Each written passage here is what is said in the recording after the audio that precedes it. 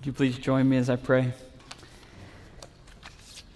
I pray, Father, that even as we hear those words, this is the word of the Lord, that there would be sobriety and anticipation in our hearts. We get to draw near and listen to your voice. I pray that we would be a people that are attentive, and that as a result of hearing from you, that you would be strengthening the saints.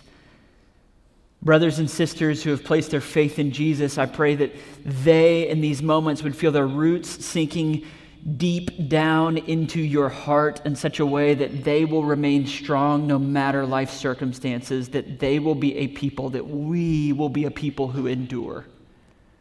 And to my friends in the room who have yet to trust Jesus, I pray, God, that you would be at work in them, wooing, drawing their hearts to know and love you. So would you come and do what only you can do by the power of your Spirit as we set our gaze on this text? Come and speak to your people. We ask it in Jesus' name. Amen. What does it take to be standing at the end? To be faithful and to endure all the way to the final moments. It's in some ways a haunting question for me to consider that this text kind of thrusts before us, because people that have trained me along the way, pastors that I listened to when I was young, books that I read, the songs that I sung that were kind of formed my faith, pastors, authors, songwriters that have helped shape my faith have turned and walked away from the Lord.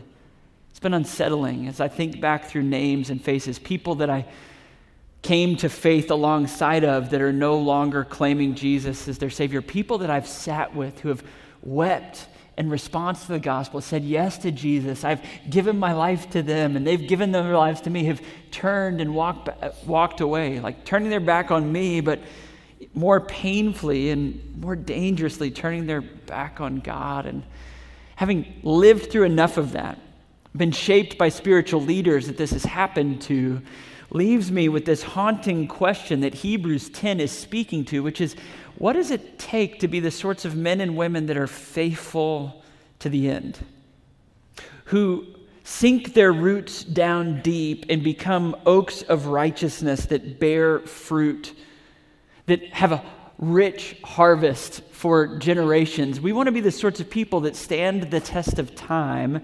And this week, in our ongoing journey in the book of Hebrews, we're going to have the author of Hebrews teaching to us about what does it look like to be people of endurance. This is a pivot in this letter that we've been studying. We've said it's a letter that reads like a sermon, and the author, we're not sure who it is, but we know that it's a preacher, pastor that has this sustained argument that he's been developing, he's been preaching, writing over us, and we come to a pivot in this journey in chapter 10. He has completed his argument by the middle of this chapter. He has been laboring to help us be a people that understand that Jesus is better, lifting Jesus up and displaying him as glorious in all of his ways. He has said he's better than the angels and invited us to set our minds on him, saying that if we do, we will experience rest for our souls. The reason, he says in chapters 5 through 10, which we've been studying for the last kind of 6 weeks or so, is he's actually been saying he's better than the great high priest. He is the priest after the order of Melchizedek who's opened the way to God. He is the better sacrifice. He has, as we said last week on Easter Sunday, opened up the way to God's very presence in the Holy of Holies. All of this has been accomplished in Jesus, the better priest, the better sacrifice, better than the angels, better than all. He has opened up all of God's riches to you and to me. It's all available. And he comes to the conclusion of this argument in verse 18. He's completed in verse 18. And 19, he's going to say, therefore. And we're going to study this first section of the therefores. He starts to say, so what does it matter if God has really opened up the way wide into his very heart for you to live in a heavenly reality that starts today? It doesn't wait for someday after this world, but he's going, it's open to you now. Then what do we do in response? In verses 19 through the end of this chapter, he's going to call us to be the sorts of people that endure to the end, and he's going to tell us how.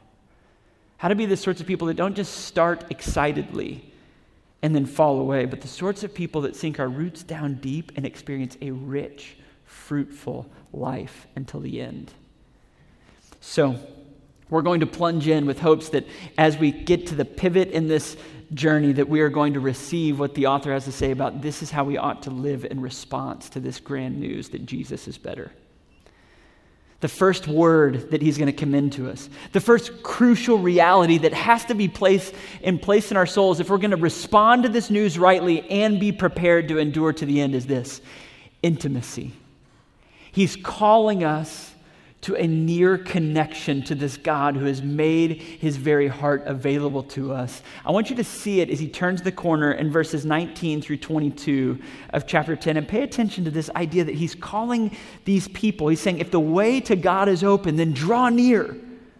Stay really close to him. Hear it in verses 19 through 22. It says this: therefore, brothers and sisters, since we have confidence to enter the holy places by the blood of Jesus, by the new and living way that he opened for us through the curtain, that is, through his flesh, since we have a great high priest over the house of God. You hear in verses 19 through 21, he is actually summarizing all that's happened in the previous 5 chapters and in the previous 18 verses. He's just saying, okay, so we're all on the same page. Jesus is the high priest. You have confidence to enter in. The way to God is opened. And then he gives the first command. This is the so what.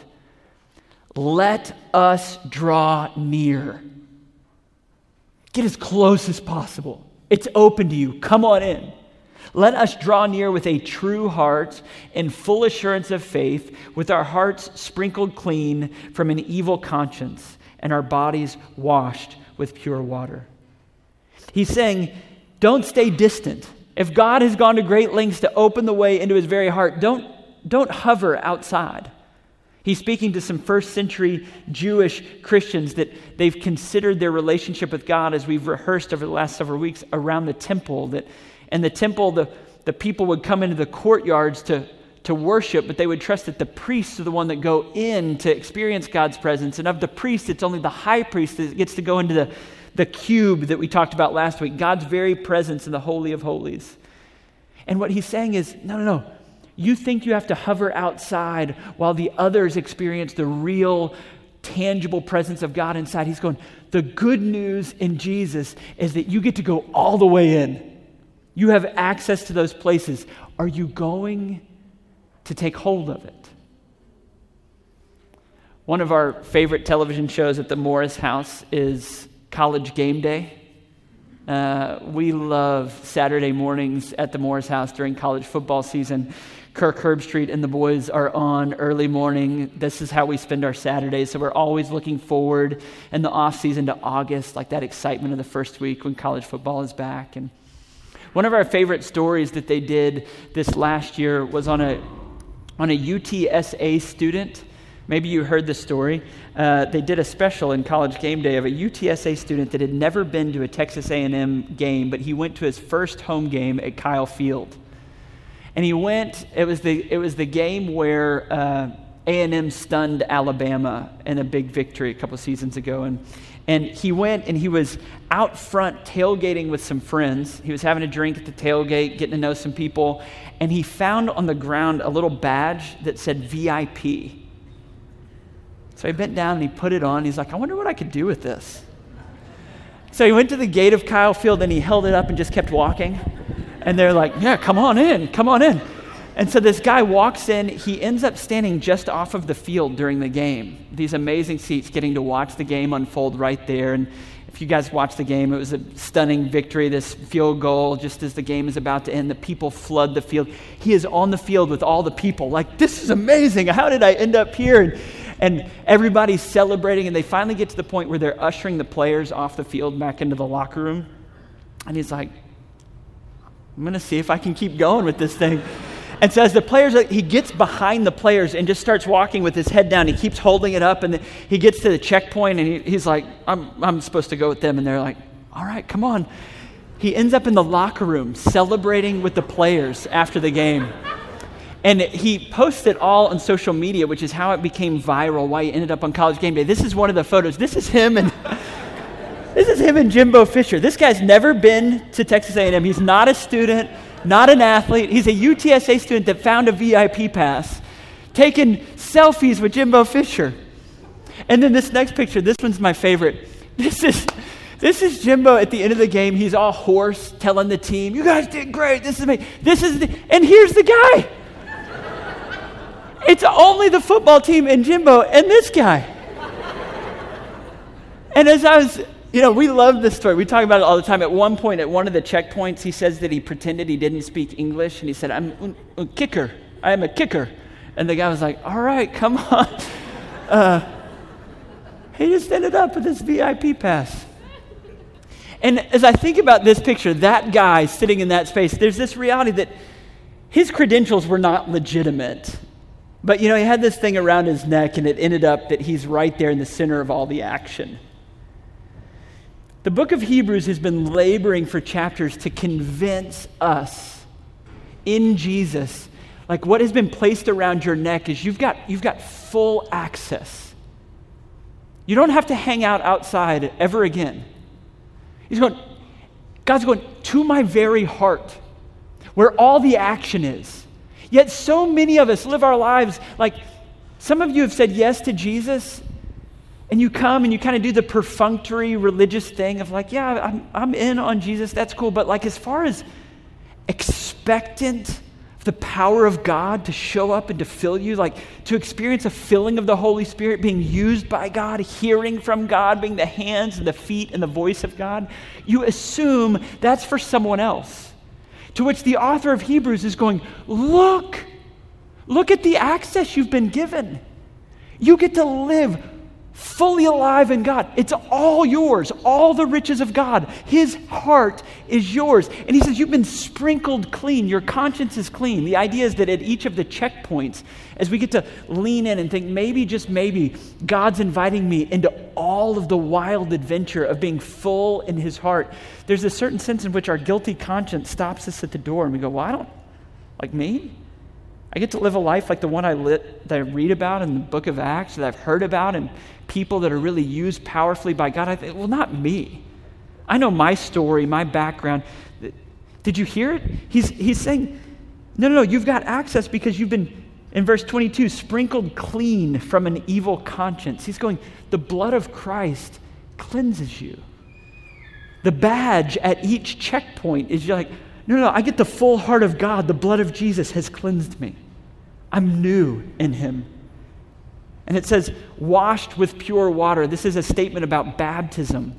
The idea being that those of you who've been baptized into the good news of Jesus, that it becomes like a marriage ceremony, that you have been plunged under the waters and raised up as the community affirms your confession of faith, such that at every checkpoint afterwards, you're going, I'm cleansed by the blood of Jesus.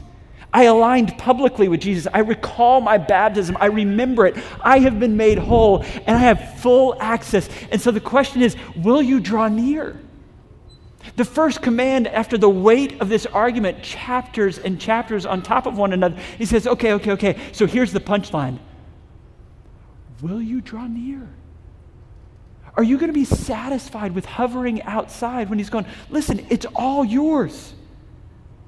Are you really going to live this kind of like thinly religious experience hanging on the outside? Or are you going to hold up your badge and go, the very heart of God, it's my home, and I'm going there. Cleansed by the blood of Jesus, washed by these waters, I have been made new, and I'm welcomed in. The first command at the conclusion of this sustained argument is draw near. You get to be intimate with God. You get to be before his face daily. It's available to you. It says, draw near with this outrageous intimacy. But then he follows up by saying, and by the way, this intimacy, it's not just any kind of intimacy. It's an unwavering intimacy, an unbending intimacy, the sort of thing that will stand up even in the midst of tough circumstances. This is the way he says it in verse 23. Let me read it for you. Let us hold fast. So this is the second let us, the second command. He's saying, hold on tight. hold fast. What are we holding fast to? The confession of our hope without wavering. That word for wavering, it's the only time it's used in the New Testament, and it means to bend or to lean. And so it's saying without any bending or leaning or crumpling. It doesn't crumple under the weight of life because it's holding fast to its hope. For he who promised is faithful. You see, right on the heels of saying, okay, draw near in full faith. Look back at the blood of Jesus. Look back at your baptism. You get the heart of God. He then recognizes, but there's going to be some moments where you have to hold fast to future promises. He's talking about draw near by faith, hold fast by hope. Look back and know that you're welcomed into God's presence. Look forward and know that he's never going to let go of you. Hold on to the promises of your future. And I think the reason he follows up with the call to intimacy by looking back to what he's done, he immediately follows up by saying, and hold fast to the promises. I think this is such an honest and faithful pastoral move. In essence, what he is admitting is this. It's really hard. It's really hard to remain faithful in the midst of a broken world. That's in essence what he's admitting. He's going, so you have full access, but sometimes you're going to have to cling to the promises of God because you're going to look around at your current circumstances and be tempted to think none of it's true. You're going to look around at what's happening in this moment. You're going, no, I know Jesus died for me. I know I was baptized, and so I'm drawing near. But in the midst of these moments, all of a sudden we're going, but where is he now? And he's going, in those moments, you're going to have to cling to your hope of the promises because he's faithful. Can we just admit it? That sometimes it's really hard. Like fear and anxiety are crouching at the door trying to convince you that your current circumstances, that God must have forgotten about you. Many of you know the journey that Ashley and I are on, and we know a lot of people that have really suffered, and I wouldn't count us in that category. We have like garden variety suffering. You know, everybody suffers. We live in a broken world, but our current set of it, many of you know, you've prayed for us, you've helped sustain us, and just by way of testimony and by saying thank you for the ways that you've been a blessing to us, I think it's helpful to note that we've experienced some loss. We prayed for a long time. We've got these 3 precious boys, and we were praying that God would allow us to be the parents of a little girl. We've prayed that for years. And after our first 2 sons were born, we got pregnant with a little girl that we lost in the 2nd trimester. It was a really sad loss. We got pregnant again. It was a little boy, our little Judah, that we rejoice in. We're so grateful for him. And then we got pregnant 2 more times, both little girls, both lost in the 2nd trimester very painfully. And that kind of sadness, the way like the picking at the scab at moments, you just in current circumstances going, I know Jesus loves us. I know he died for us.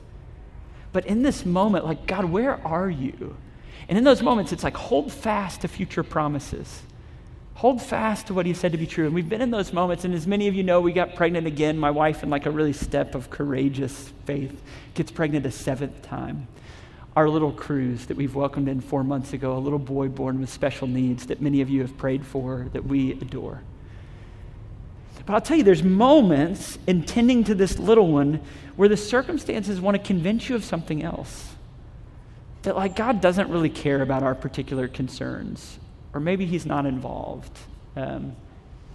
Because of Cruz's feeding schedule and different things that come with some of his physical concerns, nights can be really hard. Last night was a tough one. My wife literally pulled an all-nighter to help me sleep so that I could serve this body. Maybe you can give her a hug and say thank you sometime. I literally was getting out of bed at 5 as she was getting into bed at 5 because all night Cruz couldn't rest because of his breathing and his eating. And there's these moments, right? Like on Monday night, I was trying to help her recoup after Easter weekend to get her rest, so I was the one on the night shift. And I was up with this boy walking in my house, and I knew my alarm clock was going off early. I knew I had a full day, and it's one of those where anxiety and fear can they're just waiting at the door. And I'm like, is this the rest of our life? like managing specialists and therapists, and I had this sinking feeling for a moment, And then the beauty of meditating on this moment, I was like, this is my life. This is my life. It's 3 a.m, I'm walking, and I was like, it went from a sad statement to a joyful statement. I was like, no, this is my life. And by the way, what the text has told me is that I have full access to the heart of God now. Not like someday when all the sadness is over, everything's fine, but right this moment. And so I started praying about that and rehearsing the promises of God, that he makes all of the sad things are going to come untrue, that he's going to work every broken thing, every sad thing for the good of those who love him, and that he's working his character into his people in the most unexpected of circumstances. And I started to praise him for this little boy and all the ways that I'm going to experience his character through him. And by about 3:30, I felt like I was in the Holy of Holies. I was like, I don't want to go to sleep.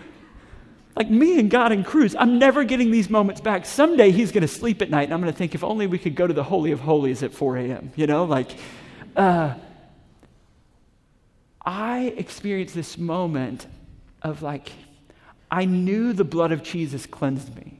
I knew I've been washed in the waters of baptism, but my circumstances were beckoning me towards fear and anxiety. And I reached out, and just in my ever kind of barely hanging on faith, I cling to the promises of God. And all of a sudden it was oh, Jesus, you've purchased real joy and life for me in the moment. You see, he's saying, will you draw near and experience intimacy with me? And will you do it by holding fast to the promises of God, even when your circumstances say otherwise? And then beautifully, he pushes it a half step further, which is the step that we have so desperately needed in this season. He says it's not just intimacy, and it's not just unyielding intimacy, it's communal, unyielding intimacy. Because the truth is, some days, I can't get back to this. Some days we try to hold fast to the promises, but they just feel so slippery. And he's going, by the way, you're going to need each other to do this work properly. You're going to need the community. If you're going to endure to the end, you have to draw near to the presence of God. You have to be unyielding, holding to his promises. You look back, you look forward, but then you need to look around at the people around you. This is the way he says it in the text. Look with me at 24 and 25.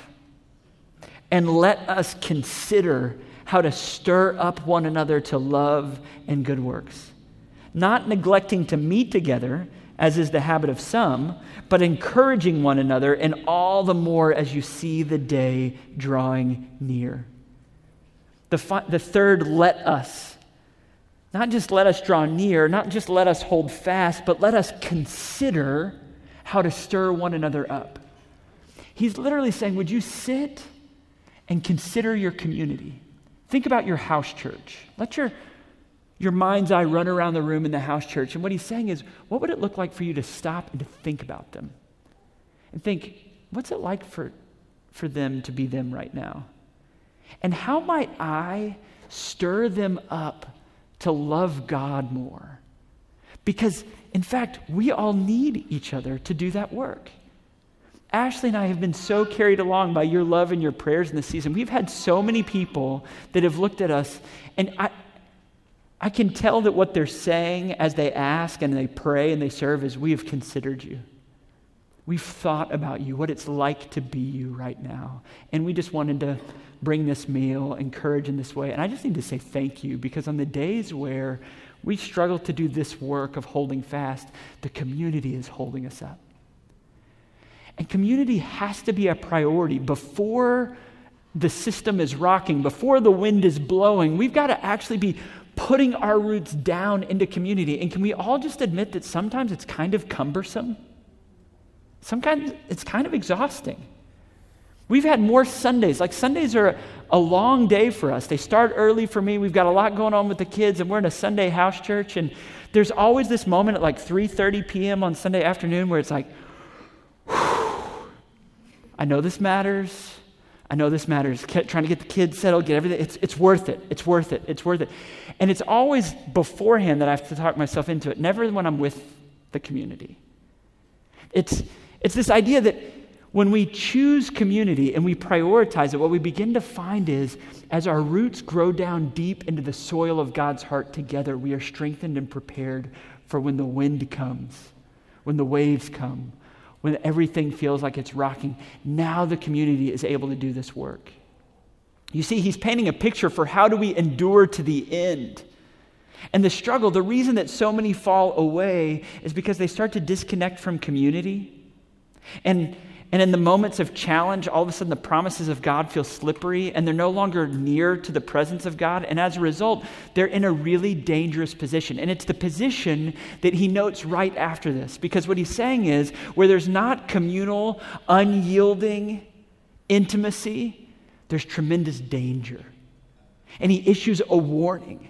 He issues a warning in the verses that follow, verse 26 and following. I want to read these verses for us. I just want you to hear the warning nature right on the heels of it. He says this, "For if we go on sinning deliberately." Now this is a phrase that is borrowing from kind of an Old Testament understanding of what would be a high-handed sin. This is a fist raised to God going, I don't care what you think. I don't care what you've called me to. I know better. I'm going to do as I please. Sinning deliberately, high-handedly. After receiving the knowledge of the truth, there is no longer remains a sacrifice for sin. Only a fearful expectation of judgment, a fury of fire that will consume the adversaries.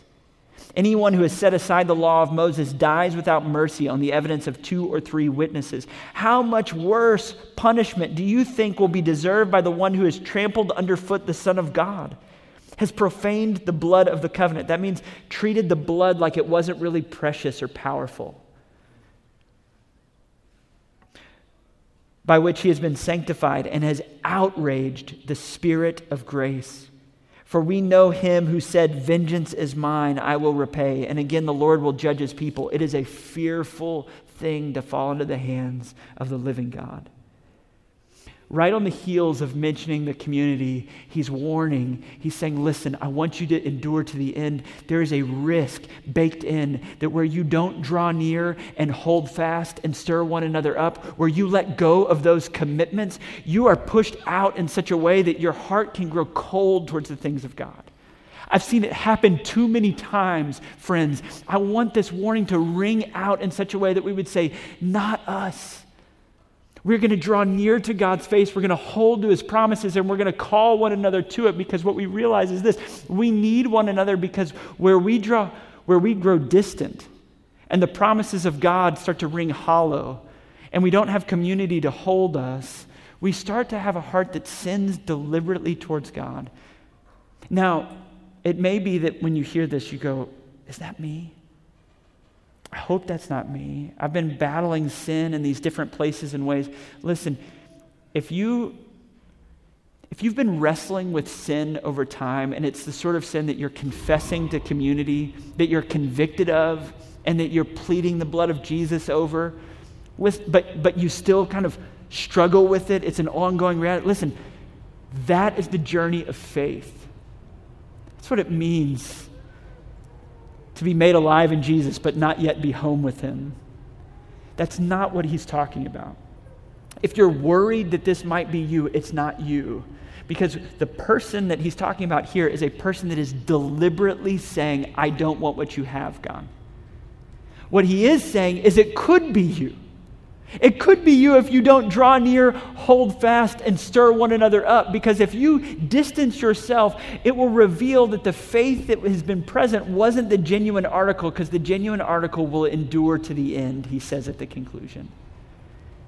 And so communal, unwavering intimacy is the path towards endurance to the future. And we need to recognize that there's a strong warning for those that don't live into it.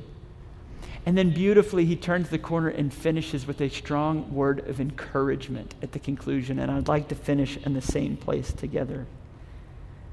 In verses 32 through 39, he in essence says, listen, friends, this isn't you. Remember what God has done in you. Hear it as he says in verse 32 and following.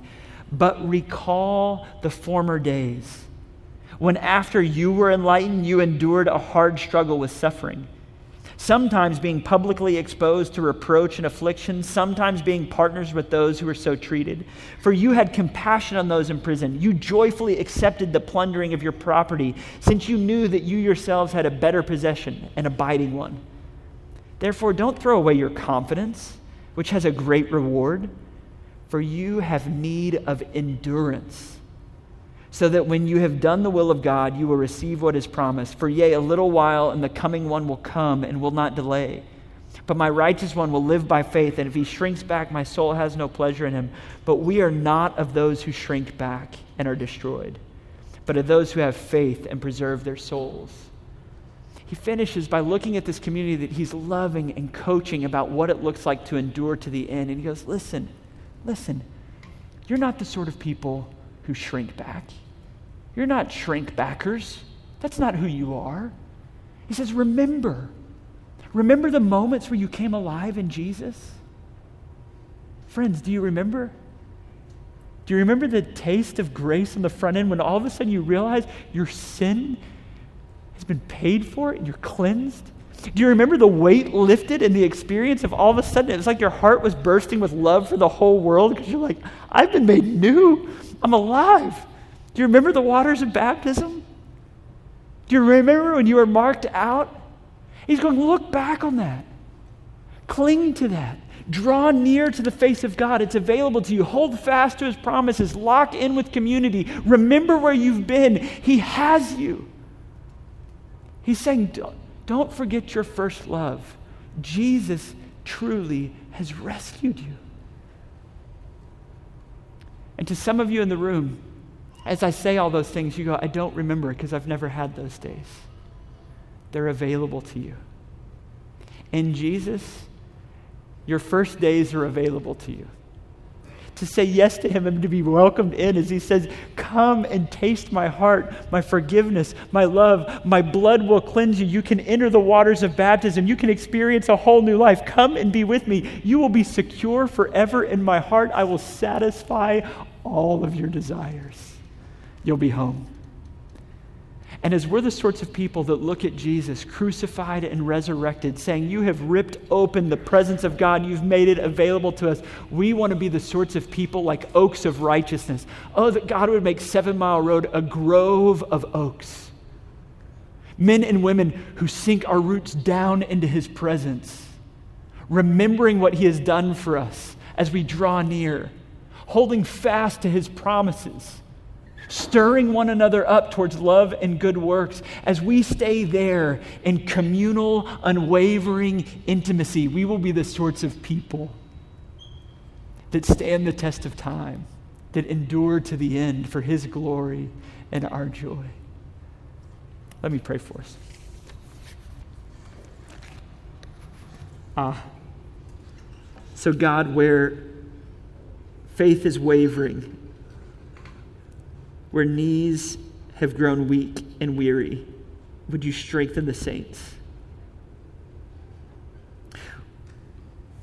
I believe I have friends in the room right now that have said yes to Jesus, but have always just hovered on the edges, thinking the real experience of being used by God and filled and like being welcomed into the celebration, right into the heart of what you're doing. They just think that's for someone else. I pray that right now, by the power of your Spirit, that person, that man, that woman would begin to realize, would begin to believe, maybe, just maybe, God's got more for me. I pray for people in the room that have yet to taste the freedom and the grace of Jesus, that they would say yes to you today, Jesus, as their Lord, their King, and their Savior. And I pray that we would be the sorts of family all together that experience profound, communal, unwavering intimacy in you. Jesus, you paid a great price to give us that gift. So we say thank you even as we receive it. It's in your name that we pray. Amen.